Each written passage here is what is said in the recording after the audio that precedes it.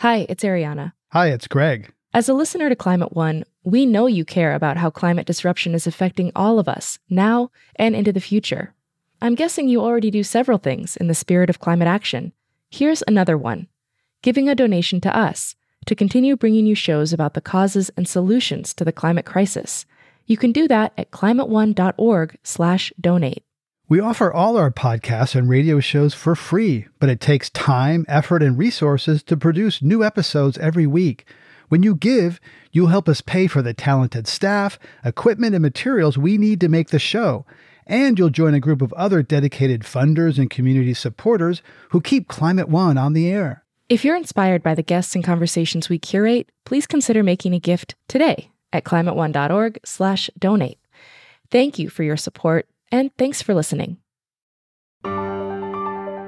This is Climate One, changing the conversation about energy, economy, and the environment. Putting particles into the upper atmosphere like a volcano. Reflect incoming sunlight back to space. Stimulating plankton blooms in the southern oceans. A sprayer that could whiten marine clouds. Geo-engineering is moving from science fiction to serious consideration.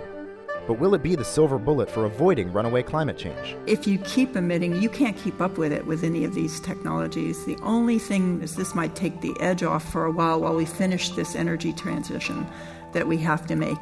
Because the risks of geoengineering are not just technological. People will do the thing they do with the idea that humanity could live on Mars or on some other planet. They will take less seriously the responsibility to decarbonize fast. Engineering climate solutions. Up next on Climate One. I'm Devin Strolovich. For decades, a small group of researchers in the United States and other countries have been tinkering with the idea of reversing climate change by spewing dust into the air. They say humans could simulate volcanic eruptions, which are known to temporarily cool the Earth, as temperatures around the world continue to rise. The idea of such geoengineering has moved from science fiction to serious consideration. Over the next hour, we'll hear about the scientific, moral, economic, and technological dimensions of humans getting so hot they decide to break the glass and spray a huge fire extinguisher into the sky. In the first part of the show, Greg Dalton is joined by three guests deeply involved in the geoengineering debate. Ken Caldera is a climate scientist at the Carnegie Institution for Science at Stanford University and a foremost expert on geoengineering. Oliver Morton is briefings editor at The Economist and author of The Planet Remade: How Geoengineering Could Change the World. And Kim Stanley Robinson is an award-winning author of science fiction. His most recent novel is New York 2140, which tells the story of how the city and the residents of one building adapt when every street becomes a canal and every skyscraper an island. Here's our conversation about engineering a global thermostat. Oliver Morton, let's begin with a story. 1965, U.S. President Lyndon Johnson receives what is one of the first time a U.S. president receives a report on climate change. And rather than talking about reducing the source, Roger Revelle had a novel idea for addressing it. Tell us that story. Well, yeah, this is the reason that this story matters so much is because it shows you how attitudes to the climate and the right place for humans to be in the world can change quite strongly in quite short periods of time. So Revelle has done the work in the 1950s that has shown that carbon dioxide is, contrary to some previous expectations, building up in the atmosphere. And he knows that this is going to lead to a level of greenhouse warming. And he puts this into the report of the president in 1965. It's it's an appendix to this report. And he says, well, what should we do about it?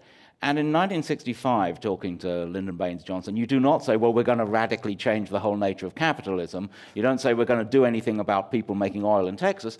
You say things like, we could put lots of little reflective bubbles on the surface of the ocean and reflect back some of the sunlight.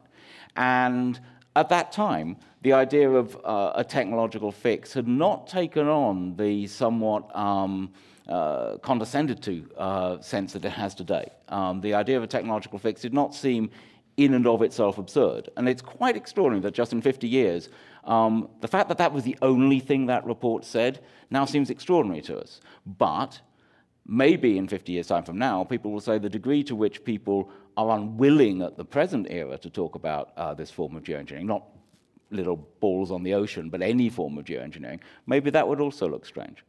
There's another story. A few years later, Edward Teller and some other scientists were exploring the impacts. Obviously, this is the height of the Cold War, nuclear winter. And how is that connected to the evolution of what is geoengineering? Well, it's connected in an interestingly unexpected way.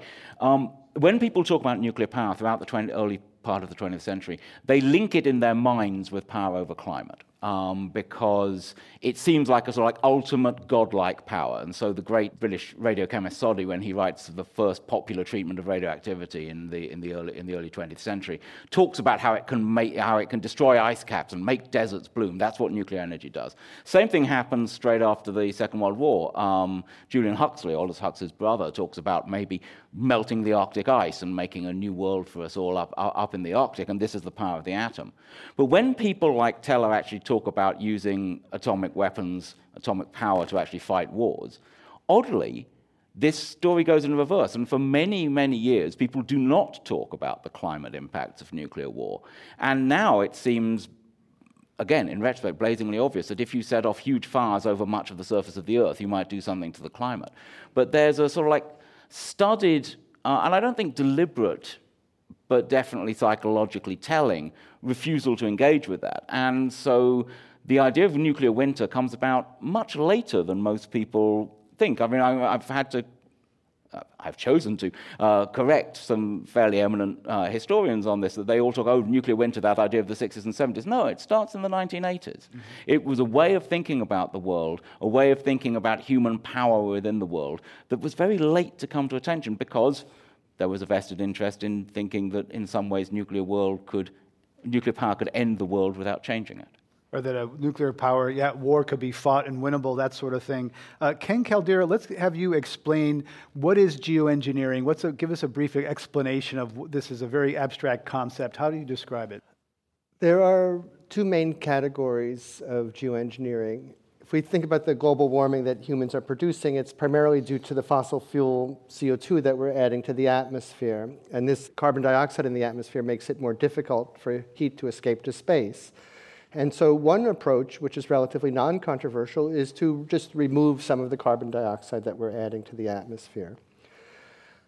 But if we think about what's heating the Earth up to begin with, it's the sunlight hitting the Earth, and we're absorbing this solar radiation. And so another way to cool off the Earth would be to reflect some of that incoming sunlight back to space. And this is precisely what volcanoes do, and the Earth has cooled after each of the large volcanoes that have occurred over the last 50 years or so. And so the other leading idea is basically to emulate what big volcanoes do, put material in the stratosphere to reflect sunlight. And there's a few other ideas as well, but they're all based on the same idea of reflecting sunlight back to space. Kim Stanley Robinson, is that comprehensive enough, the idea of either sucking carbon out of the sky or bouncing heat back toward the sun? Well, I think that the common understanding of this term geoengineering has morphed fairly quickly to the notion that it would be a technological silver bullet, where you could do one thing and solve the problem of us burning fossil fuels. So people immediately object to it as a kind of a moral hazard, that if we think that we can get away with it, that we won't decarbonize fast enough. And then also there's a certain resistance to the technocratic in general of taking over of the not just world history, but even planetary ecosystems themselves by some poorly defined technological elite with a method in mind. And so many things have gone wrong in the human interventions in this planet before that people distrusted on several levels. So it's getting attacked almost immediately for things that are not quite right or true. And yet there's reasons why these attacks have come about. For instance, people will say, well, you put something up in the atmosphere and then we're going to accidentally cause an ice age. And there's not an understanding that, like volcanic explosions, that dust goes into the atmosphere. For 5 years it's cooler, then it falls down to the ground. So in a way, this is kind of an experiment that we could run that has a natural terminus to it. So it's a little bit safer than other things that might be suggested. So yeah, it's gotten complicated. I always try to say, well, geoengineering, if we plant a lot of forests, if we give all the women on the planet their full legal rights, we've changed the climate of the Earth in a radical way. So that's geoengineering too. And this kind of blows the discussion apart, and I'm not sure that's where we want to go tonight. But I think it's important to point out that we're talking about humanity's relationship to the biosphere and the planet as a complex system that we can't hack. That's not the right word, but we might be able to finesse it in ways that will keep us from causing a mass extinction event. So we need to talk about it, but it can quickly get scary in several different ways. Yeah, I don't particularly like the hack metaphor, but one thing that you were saying I can't emphasize enough. The idea that there is, in some minds, and I think in some of the popular conception of geoengineering, that it's necessarily an alternative to reducing fossil fuel emissions is pernicious and wrong. There's no iron law that says you have to have one or the other. You can quite easily imagine worlds where you have both and. There is this idea of moral hazard, this idea that if you're insured against a risk or in some other way immune to a risk, you will be riskier. And it's clear that the moral hazard is a real thing in the world. You can look at the banking system and see an awful lot of moral hazard. The people will take risks if they think they'll get bailed out. Yeah. But that doesn't apply only to geoengineering, and it doesn't apply only to solar geoengineering. The biggest amount of moral hazard that I see in the geoengineering debate at the moment is actually with the carbon dioxide stuff. I was at the Paris Climate Conference, and it was a very inspiring conference to be at. And it came away with the world actually having a system for talking about dealing with this problem, and with a set of ambitions of keeping warming well below 2 degrees, which is a high level of ambition, but with pledges on action that are grossly insufficient to that high level of ambition. And so what you're finding in the discussion about future emissions at the moment is there's an acceptance that in the second half of the 21st century and the first half of the 22nd century, something somewhere will be pulling carbon dioxide out of the atmosphere. But there's no real discussion about how that's going to be done. And that's where moral hazard gets really dangerous, because you begin to say, well, always we can trade off emissions cuts now with more sucking out later. And when you haven't really done the research in a way to find out how you might do that sucking out, or what level of sucking out is possible, that's very tricky. So there's been a lot of talk about moral hazard with the sunlight mechanisms. I think the sunlight mechanisms from this point of view, not from all points of view, are kind of safer, because it would be a really big thing that there would be big political debate about to do that. At the moment, now that we've let negative emissions, carbon dioxide reduction, into our thinking, but haven't stopped to work out how to actually do it, I think that's the area where there's moral hazard at the moment. Ken Caldera, where is the status of testing today? Is there any testing going on today, either openly or secretly at the U.S., at the Pentagon or anywhere else? For carbon dioxide removal, there is testing. There's a pilot plant going on up in Canada right now, and also, of course, planting forests and so on is a form of carbon dioxide removal. For the sunlight reflecting techniques, basically all the research is indoors at this point, mostly in computers. And do you think it should go outdoors? Do you think that there should be real-life outdoor testing of this technology? I think with appropriate safeguards and oversight by appropriate governmental bodies, there should be outdoor experimentation. But I don't think just rogue individuals should go out and do it themselves. There's a really interesting precedent here, which Ken was actually involved in that one of the more radical ideas about removing carbon dioxide from the atmosphere was the idea that you could do it by stimulating plankton blooms in the southern oceans. And this was an idea that was brought about partly because it's an idea about how ice ages might start, and probably has a certain amount, not a complete, but a certain amount of validity in that area. And people tried doing it. And so they went out into the southern oceans and well-instrumented scientific experiments, dumped a lot of iron in, saw what happened, and it is true that there was increased photosynthesis, not to the extent that they expected, and there were various complications. But what's really heartening about this story is that people took the issue seriously. There is an international agreement about what you can and can't dump in the ocean. The people responsible for that took the advice of Ken and other people and started thinking about how to change their regulations to understand and take account of these scientific needs. And the scientific community decided that they didn't think that this really looked like a particularly effective way of sucking down carbon dioxide, though it's not a settled question. There are some people who still like it, some people who dislike it very much. But what I find interesting about this is that it was a kind of scary, weird idea that was tested and that was discussed, and that it was found that there were existing international rules for providing some level of governance. And so I think that's something, I hope you feel proud of it. Do you think that's something of a success story? I think there was some overreaction there, but overall it was largely a success. You're listening to a Climate One conversation about engineering climate solutions. Coming up, Greg Dalton asks whether geoengineering is a last-ditch Hail Mary or a way to start stabilizing the climate now. A time when the Earth is already going through severe climate changes and geopolitical panic is exactly the wrong time to launch a large planet-changing sort of effort. That's up next when Climate One continues. Sponsorship for the Climate One podcast comes in part from Villanova University. Passionate about sustainability? Villanova University offers graduate degrees in sustainable engineering. The master's and the PhD can be completed as a full-time or part-time student, online or on campus, and are available for engineers and non-engineers alike. Villanova's interdisciplinary program explores the full environmental, social, and economic aspects of sustainable engineering. VUSustainableEngineering.com. We continue now with Climate One. Greg Dalton is talking about geoengineering with Ken Caldera, a climate scientist at the Carnegie Institution for Science at Stanford University. Oliver Morton, author of The Planet Remade, How Geoengineering Could Change the World, and award-winning science fiction author Kim Stanley Robinson. Here's your host, Greg Dalton. Oliver Morton, you write about Greenfinger. There's a scientist at the University of California, San Diego, that writes about billionaires buying spaceships, etc. David Victor?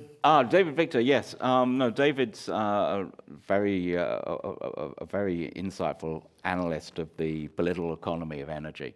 And David's worked a bit on climate geoengineering, and he dubbed this idea Goldfinger. And the idea is that the thing about putting particles into the upper atmosphere like a volcano does is that you don't have to be all flashy and boomy and multi-megatonny like a volcano to do that. You can do that with aircraft or with balloons maybe or something like that. And there's debate about how difficult it is, but it's not very difficult. And in an era when a man like Elon Musk can, build a space fleet, the idea of building the capacity to alter the planet in a way, in such a way, just out of one person's capital, is oddly plausible. The idea that the political reality of the world would allow someone to do this without shutting them down, that is a little bit less plausible to my mind. And Bill Gates gets pulled into this because it's known that Bill Gates funds some geoengineering research at Ken and David's labs and a few other places. And so when you've got a billionaire and you've got this idea that this is, in an odd way, cheap enough that a billionaire can do it. I remember hearing someone from Google once talking about a space mission, and he said, "Is this really expensive? This is something that a guy like me could do." And so, to give an idea of the scale of effort, Ken Caldera? It's estimated that the amount of flights that it would take to maintain an aerosol layer, a small particle layer in the stratosphere, enough to offset all of the warming expected this century, would be about 1/1000th the size of the commercial aviation industry. So it'd be about the number of flights each year that occur by commercial aviation every 6 or 8 hours. So it's really a economically tiny cost to do this. I'd want it to be even smaller than that, because enough geoengineering to counteract everything is a very high amount of geoengineering, especially if you're talking about geoengineering in some way being floated in on top of emissions reductions. That's not, you don't want to reproduce the effect of a large volcano. It would probably, if you're talking about realistic scenarios down that line, you're talking about something actually yet more tenuous than that, yet easier. So it's doable. So something that sounds like a science fiction novel, Kim Stanley Robinson, we're sitting here talking about it like, a billionaire could do it with a few planes, not that big a deal. I'd like to get your thoughts on how something like science fiction is becoming closer and closer to just simple possibility. Well, this is what we're telling is a science fiction story, a science fiction scenario, and we're running several scenarios at once, and they tend to get tangled. But the single person changing the world is a very old science fiction story. Basically, the rocket ship that you build in your backyard and go to the moon. So this is a really common kind of a Horatio Alger story. But I think it will instantly get tangled with governance and will be something that the civilization at large can approve or disapprove, can shoot down or whatever. There are problems with the geoengineering of just blocking sunlight in that if you keep on spewing out CO2, a third to a half of it ends up in the ocean gets more acidic. If the ocean's more acidic, it may lose the bottom of the food chain, and then the rest of the food chain collapses also, and that's a third of humanity's food. So we actually do need to decarbonize as well as these other things. Okay. And the solar geoengineering is a kind of an emergency science fiction story. What if temperatures really begin to spike? What if methane begins to get released to the atmosphere off of the ocean floor, or the permafrost begins to melt such that the frozen carbon in the permafrost and methane begins to release fast, and suddenly every year it's like 2 degrees hotter than the year before, and we are clearly reaching a moment of crossing one of those tipping points into a completely different planet, a jungle planet. At that point, then you say, we need to put the dust in the air. But that's the one that sort of scenario is the one that really concerns me, because that's actually a very common way of framing this story about geoengineering, that you hear the idea that it's a sort of like in case of emergency break glass sort of thing. Mm-hmm. And a time when the Earth is already going through severe climate changes and geopolitical panic is exactly the wrong time to launch a large planet-changing sort of effort. And it's very prone to, the theory of emergencies that you get in Carl Schmitt and other places, that, he who makes the emergency makes the rule. It fundamentally challenges ideas about democratic or quasi or pseudo-democratic governance in the climate system. It seems to me that it's much, much wiser to talk about introducing small amounts of geoengineering at a time when the world is not completely freaked out, than large amounts at a time when it is. Sure, but this is wiser means perhaps less likely to happen. When everybody would agree to do something is, I think, when after you have, say, the first food crisis, planetary food crisis, something severe enough to shock people. Before that, it will be intensely argued, and there will never be enough agreement for the world community to do it, and then you get the idea of the Rambo individual doing it on their own. If you run the scenarios, there's never a good one for geoengineering unless you start talking about let's reforest all the places that have been deforested, the Pacific Northwest, the Amazon. You can capture 100 gigatons of carbon by reforesting. Let's try out geoengineering once over the Arctic. Let's stabilize population. Let's capture the carbon that we're burning when we burn fossil fuels. People are saying, oh my God, that would make energy twice as expensive as it is now, as if that's a stopper. Energy is insanely cheap. It's too cheap. So you make it twice as expensive, and your bill for the month goes from $10 to $20, and it's really only the big industries that are being hurt by this. Let's let Ken Caldera get in here. Okay, so the same climate models that project all these terrible outcomes for global warming universally predict that those climate outcomes will be much less worse with solar geoengineering applied at some reasonable level. And if you thought that we were eventually someday going to need it, the scenario that Oliver lays out, where it's slowly ramped in, where we sort of tiptoe into it, would be the most environmentally responsible way to do it. Unfortunately, the most environmentally responsible way is also the most politically difficult. And the political reality is closer to what Stan was saying, where in an emergency situation, there are model projections that suggest that mammals will not be able to survive outdoors in the tropics because they won't be able to evaporatively cool themselves. There's potential for widespread crop failure in the tropics due to heat stress on crops. And so there's potential for widespread suffering, and if that happens, the incentive, if there's a leader of a country whose people are starving and they think by injecting some particles in the stratosphere they can feed their people and alleviate suffering, the political pressure to do that is going to be intense. And so while I think Oliver's scenario would be the most environmentally responsible, I think Stan's scenario is the more plausible one. Well, Oliver It's by Morton. framing scenarios like this that we make things plausible and Yes. possible. And one of the things I object to about the emergency framing is that it lets Ken and his colleagues off the hook, because they're then able to study geoengineering, saying, we don't really have to worry about responsible, plausible politics, because those aren't likely to happen. And if there's an emergency, of course, we'll use something. I think that if you actually think that something is good and could reduce harm, then you should be working on trying to reframe those politics from the get-go, rather than saying, well, we'll do this interesting scientific research, and it's fascinating scientific research. If I didn't think that, I wouldn't have written a book about it. But if you just do that and say, well, the politics will only be the politics of the emergency and we can't have any say over that, then I think you're to some extent ducking the issue. And do you think that doing research also makes it more likely that once there's more money, more funding, more jobs, momentum, that sort of researching something kind of puts it in motion to happening, Oliver Morton? I think that people worry very much about technological lock-in. At the same time, governments put huge amounts of money into nuclear energy, and they're seeing less and less of that around the world.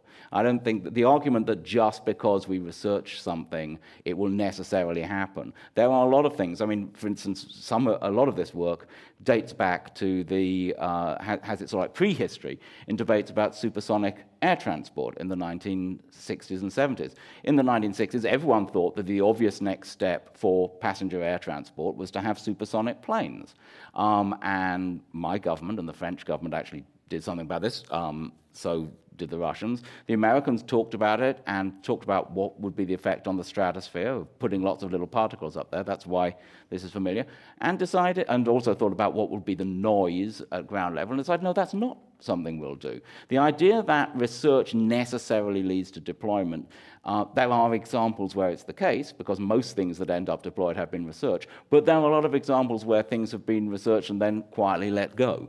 And I don't think that there's any evidence that geoengineering is particularly pernicious in that respect. I want to clarify that I like the idea of geoengineering because I think we're already doing it, and once we admit to it and begin to try to take control of it for good, we are in a more honest relationship with the planet. And I would agree that the best scenario would be to go ahead and try it out, and what's shocking about that is that trying it out is really the full thing. In that you put some dust in the atmosphere and see what happens to temperatures. And we know from volcanoes that really not that much experimentation is necessary. We know that it works at what it does. So, and also, I've seen the human terrain, the discussion in this civilization has changed so fast in the last 10 years that even now, us talking is changing the perception of what geoengineering is and how acceptable it might be. 10 years ago, we couldn't have had this conversation, but the 10 hottest years that we have on record took place in this century, so global warming is happening, and everybody knows it. The denialists are now just a fraction of the power that they had in this society 10 years ago. They're going to slink away from this and pretend they never said it, and we are going to be in a world of global warming, and geoengineering is going to be something that's talked about more and more, and it may happen in the good scenario rather than the emergency where once you have a food crisis, everybody's going to be behaving with that level of craziness that won't be good for any human decision. Although there's some recent evidence recently that the more the scientific evidence has consolidated around climate change, the more deniers, and actually I'm not so sure that denial has been gone down as the scientific consensus has advanced. You're just joining us, our guest today at Climate One are Kim Stanley Robinson, a science fiction author, Oliver Morton, the briefings editor at The Economist, and Ken Caldera from the Carnegie Institution for Science at Stanford. I'm Greg Dalton. I'd like to ask each of you, when you think about geoengineering, Kim Stanley Robinson, what gives you fear? That people will do the thing they maybe do with the idea that humanity could live on Mars or on some other planet, that they will take less seriously the responsibility to decarbonize fast. Oliver Morton, what gives you fear when you think about the prospect for geoengineering? Well, I think the biggest risks entailed in relatively small-scale solar geoengineering of the sort we've been talking about. The big risks are geopolitical rather than geophysical in my mind. And what worries me about almost all geopolitical risks is nuclear weapons. And I find it extraordinary that I read people say that geoengineering provides an unparalleled threat to human existence, and it's something unlike anything else we've ever done. We build machines that can end civilization and set them loose in the oceans. I mean, not uncontrolled, obviously, but the idea that geoengineering is a problem that's somehow vaster than the ability we have to start and end nuclear wars doesn't make sense to me. So nuclear war is what worries me about geoengineering. Ken Caldera? I think my fear is that the same lack of thoughtful societal deliberation that we're applying to GMOs and healthcare and policy in many areas will also extend to the discussion of geoengineering. It seems that we've devolved into a period where tribalism trumps careful analysis of empirical evidence. And I think unless we can make political decisions based on sound information, our society's in big trouble. Oliver Morton, you write that planet speak weakens the ties between nature and humans and makes the planet as this abstract geophysical entity, and that talking about the planet distances the problem. That's a problem. Yes, I do say that. So, not surprisingly, I agree with it. Yes.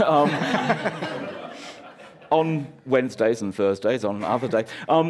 Yes, the idea of the planet, the very powerful icon for the environmental movement of the planet floating in space. It's extremely powerful, but it's also strangely alienating because it takes us out of the environment that's nurturing us and that we are changing. And there's a lot of modernist thought that's similar to this, and it leads to this strange paradox to me that as we feel ourselves divorcing from nature to some extent, living a more urban lifestyle, living with more high-tech food, these sorts of things, living with high energy. We are in a strange, hidden way becoming much more intimate with nature because there is a sense in the pre-industrial age where you can make a sort of like reasonable distinction between the human and the natural. But when you think that, for instance, due to nitrogen, artificial nitrogen in fertilizers, 40% of the nitrogen atoms in your body come from a factory, that's the sort of thing that makes you realize there is a big, intimate interconnection between what it is to be human and what it is to be part of the planet that we kind of lose when we see the planet over there and us over here behind the moon looking at it and saying, oh, we have a duty to this poor little fragile planet. And that's not the way to think about it. We are inside it. One of the strongest images of the planet, the images of the planet that I keep coming back to at the moment, are the images that you get in the paintings of Turner, where you can't see where the industry and where the weather and where the human activity begin and end, where your whole perspective is within the movements and the motions of this great engine. Kim Stanley Robinson, let's turn to Hollywood popular culture. There's been a number of films recently, going back to The Day After Tomorrow about 10 years ago, which talked about the changing Arctic currents and kind of like Superstorm Sandy hitting New York. Mm-hmm. There's been others. Matt Damon seems to go to different planets all the time. Snowpiercer was a movie. Never works out well for him, though, does it? It does, yeah. And Snowpiercer was a film about geoengineering gone wrong. Tell us about the portrayal in popular culture of these concepts. Well, I've dealt with it myself, and it's a difficult narrative problem because climate change is going to take place over decades or centuries, and so you want your narrative to take place over days or at most months. And indeed, for me, I can speak for myself, and it happened with this movie, The Day After Tomorrow. When they analyzed the Greenland ice core data, they saw that the Younger Dryas, where we went from a warm, wet world into a cold, dry world, had happened in about 3 years. And they postulated that perhaps the Gulf Stream had shut down because of fresh water on its surface, and that this explained it. And all this scientific work and explanation of peculiar data gave us the idea of abrupt climate change. And then I had my story, and so did The Day After Tomorrow. You can tell a story that takes place in 3 years, and it's a frightening one, but it also allows you to get narrative traction on it. So, and also telling the story of things going wrong is inherently more dramatic than the story of things going right, and as a utopian science fiction writer, I've dealt with that one also. So there are several problems for the way that we tell stories to be able to engage with climate change. Greg Dalton has been talking about engineering a global thermostat with Ken Caldera, a climate scientist at the Carnegie Institution for Science at Stanford University. Oliver Morton, author of The Planet Remade, How Geoengineering Could Change the World, and award-winning science fiction author Kim Stanley Robinson. This is Climate One. Coming up, Greg welcomes a new panel of guests and asks how more local concerns might influence the geoengineering debate. People are going to push very hard to deal with these heat waves, or we're losing our crops, or we're losing our redwoods. These things I think, are going to drive a need for technology that really hasn't been invented. That's up next when Climate One continues. You're listening to Climate One. Let's continue the conversation about geoengineering as Greg Dalton now welcomes Albert Lin, a professor at the UC Davis School of Law who studies the governance of geoengineering research. Jane Long, co-chair of the Task Force on Geoengineering at the Bipartisan Policy Center in Washington, and a former associate director for energy and environment at Lawrence Livermore National Lab. And Armand Newkermans, a physicist and inventor involved in geoengineering. Here again is your host, Greg Dalton. Jane Long, how did you come to discover the sort of fantasy or science fiction of geoengineering?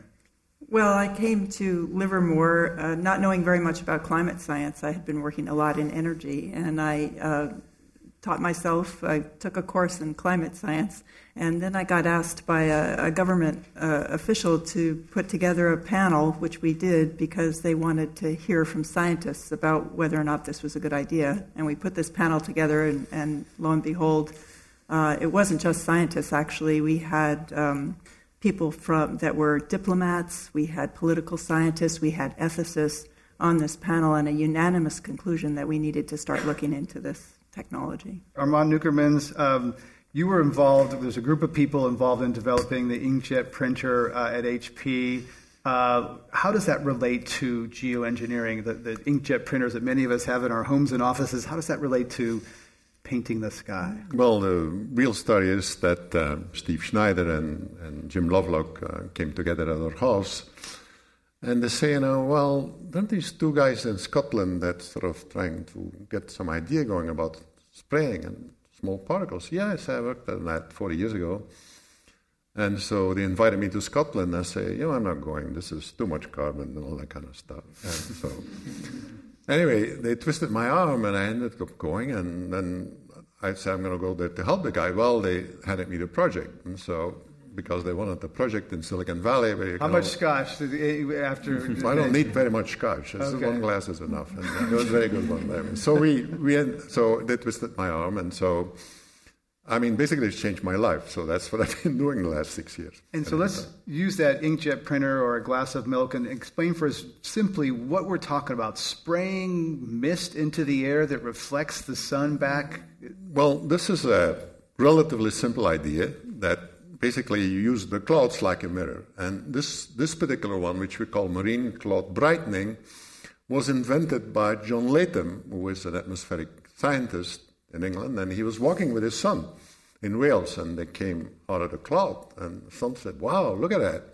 This is like a mirror. And so John started thinking about this and then wrote something, 1990 or something like that, wrote an article about this, and, who's worried about geoengineering or climate change at the time? And so it sat there for 10 years, and then things go on, and people start saying, maybe I have to look into this. So, but this is a relatively simple idea, and, I'm not an atmospheric scientist, so there's room for some discussion here.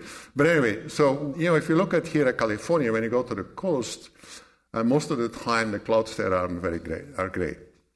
And clouds are white, it's just like a glass of milk, right? So if I take milk, it looks very white. And if I dilute it, then it gets gray. And there's nothing white or gray in that whole milk. There's just little droplets there's water and there's little droplets of fat in it. And the combination of multiple scattering gives you that color. So what happens in the clouds that are gray, they don't have very many droplets, or they're quite big. And so the idea is that if you can help by a natural means to bring more droplets in there, nuclei as they call it, they will become droplets too, and you will have more scattering. So it will look lighter. The clouds will So clouds are mirrors. You can make the mirrors stronger and reflect more heat up into, bounce it back into the atmosphere, and it won't warm the Earth into space. Al Lin, this sounds like playing God. Who gets to play God? Well, this is a very interesting question raised by these various techniques that fall within the rubric of geoengineering. One of the reasons why geoengineering is a controversial topic is because it's talking about potentially trying to influence the climate at this very broad scale, akin to perhaps, you could say, playing God. And the question is, of course, who would do this? And ultimately, ideally, this decision would be made by the international community, by humanity as a whole. How would that be made, though? There's all sorts of questions regarding, well, could one country do it on its own, or even an individual who had the financial means to try to do this? There are these researchers who would like to go forward in a very transparent way with further experiments to try to develop geoengineering techniques or to see whether they might be feasible. But at this point, they've held off on going forward because of this sense that they don't have yet a social license. And the idea behind the social license is that they're concerned about the reactions that might take place, and they also want to, I think, have a sense that whatever research is produced, the research results are legitimate and will be accepted as legitimate. So at this point, we're kind of at a standoff, is my sense of it, where we have a growing number of researchers who are interested in doing some field experiments, but a bit hesitant partly because of the social license issue, and connected to the social license issue, a reluctance of various government entities to fund the research. So I see that a little differently. I think there's quite a few people who are ready to do small-scale, very low-risk experiments that are looking at actually how the chemistry and the physics actually occurs. These are small, relatively small, and they try to look at the mechanisms by which particles form and how they reflect, and whether or not they impact the ozone or other things that would be deleterious. They're ready to go, but there's no money. There's no funding for these projects. It's the government that is holding back on the social license. And I think what's happened is that the National Academy of Sciences, for the first time, was asked by the government to produce a report, and that report on geoengineering recommends research, and this has begun to open the door to thinking about funding. I mean, the first act of governance is funding. If you don't get funding for the project, then the government has basically governed you out. You're not going to do it. So I think we have cataloged a number of very important experiments, which happen to also be very important for climate science. One of the ironies of most of the geoengineering technologies that are out there is that they involve either aerosols or clouds, and those are two of the things that have a lot of the uncertainty in climate models. In understanding how the climate works comes from not having a very good understanding of how aerosols behave and how clouds behave. So there's now a body of research that's been defined, which would go out in a very small scale and put a few particles in the atmosphere and try to understand what it actually does on a very small scale that would help us understand if these technologies would be effective or advisable. And I think those are the two first things that really have to go forward at small scale and at low risk. I think there are quite a few scientists that are ready to go. I don't think they're waiting for a social license. I think they believe in this. What we need is funding to move forward. Al-Lin, what do you think about private funding and sort of for-profit motivation and how this could be governed? And should this be something that's only funded by the government? Well, I think private funding is a concern. I generally agree with what Jane said about the need for whatever field research activities take place to be subject to public accountability and transparency. And that's much harder to do when you have private funding going on. Some of you may be familiar with an incident a couple of years ago where an American businessman undertook an ocean iron fertilization project out in the Pacific. There's some disclaimer on his part as to whether that was a geoengineering experiment or not. Many people perceived it as a geoengineering experiment, given the background of that particular person involved. And that was essentially privately funded. It was funded by a Native American tribe up in Canada, which is actually seeking enhanced salmon runs but arguably it was also a type of geoengineering research which was done without public oversight and public accountability, and there's a lot of concerns about what that could lead to because of the possibility that ultimately some of these activities could be undertaken privately without public say, without say by government over what goes on. But there is a difference, essentially. Look, quite frankly, our society couldn't operate anymore, and people would be dying on the street without the private support of NGOs and all that kind of stuff. And if you now see what's going on in science, it's not very different. A lot of the science, even academic, is already funded by private. Look at the Moore Foundation, the stuff that they come there. I mean, I don't understand it, what they're funding. So what is at essence is here that if you're going to do an experiment, okay, you need the approval of a very competent body. Whoever is going to fund it, that's something else. But you need the approval from, who is competent enough to judge that. That's really what's happened. And so let me give you an example. We sort of, worked on this for 6 years. What we're making is a sort of like a snowblower, but the particles, the droplets that come out are 1,000 times smaller, okay? So we thought it was ready for... It isn't quite ready yet, but anyway. So the University of Washington, as was always the plan, is taking this over. And they have two intentions, essentially. One is to study the clouds with this, because they could make and shape the clouds with this and study them like they never done before, and then look at geoengineering. And what it really comes down to is that we take each one of these sprays a half a glass of seawater, okay? That's what it does, all right? Would you need permission to do that normally? I mean, you spray this and that, we dump 30 gigatons in the atmosphere, or 35 every year, and no one asks for permission. So, but in the interest of the controversy, we will seek permission and say, this is the test. You have to have total transparency because of what's happened in the past. People did these tests, and they say, we're going to get carbon credits out of this. Well, sure, you're going to get carbon. They turn around very quickly. So you have to have the moral ground to say, look, this is the experiment that we're going to do, and we'd like to have approval from a competent body. Jane Long, is it moral to do this research into changing the sky in a hubris kind of godlike way, or maybe it's immoral not to do it? I think it's immoral not to do it. I think that we have created a situation for our offspring, and my grandchildren, your grandchildren, they're the people that will come after us, that could be untenable. And it's part of taking responsibility. I think we have to take responsibility for the earth, because that's where we all live, and because that's where our children and their children are going to live. And so the need to learn how to take responsibility is paramount in our survival. If you're just joining us at Climate One, we're talking about geoengineering, increasing the brightness of clouds and other interventions in the atmosphere to reflect heat up into the atmosphere and cool the earth. Also joining us here are Albert Lin from the UC Davis School of Law, Jane Long from the Task Force on Geoengineering at the Bipartisan Policy Center, and Armand Nukermans, a physicist and inventor. I'm Greg Dalton.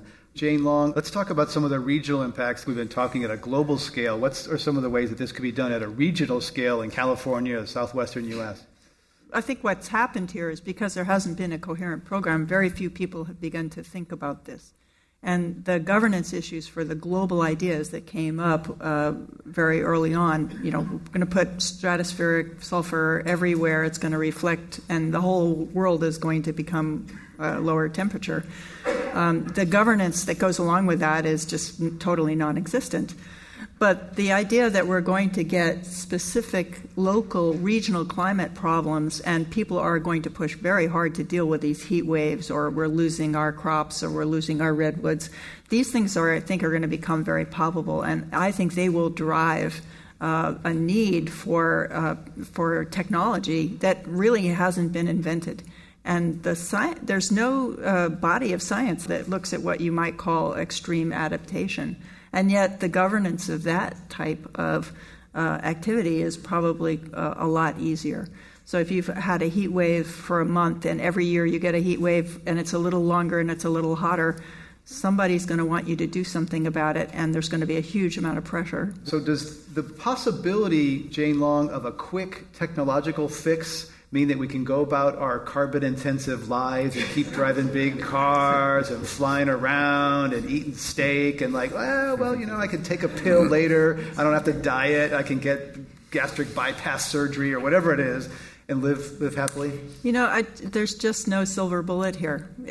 Basically, these technologies are not going to work if we keep emitting. I think one of the most important things about climate science that most people don't understand is that all that carbon dioxide that we put in the atmosphere stays there for a really, really long time, like 1,000 years before it decays. And so if we stop tomorrow, if we stop emitting tomorrow, we still have everything that we've put up there to deal with, which is continuing to warm the Earth.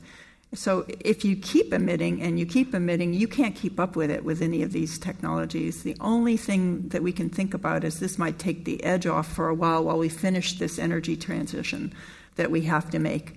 And maybe we have to go farther. Maybe we find that not only is that energy transition not enough, but we have to take some of that carbon dioxide that's up in the atmosphere now and take it out. But the first thing and the most important thing is the energy transition. If you don't do that, nothing else is going to work. Albert Lin. I think we have to be careful about research. I'm not opposed to research in principle. I think, when we think about, research generally produces knowledge, and knowledge is a good thing. We want to know more about these things to know what to do, whether to move forward with these technologies. But there are concerns regarding, what the net effect of research is. That is, what role does any individual project play? You might say, a particular experiment doesn't produce much risk, but is it part of this larger scheme whereby ultimately we move down this road where we've invested so much, where we've created vested constituencies, whether it's companies or scientific communities that are interested in going forward because they have a personal or financial or professional stake in moving forward with the actual deployment and not just the research. I think that's a very real danger we have to be aware of and be concerned with, assuming that field research does go forward.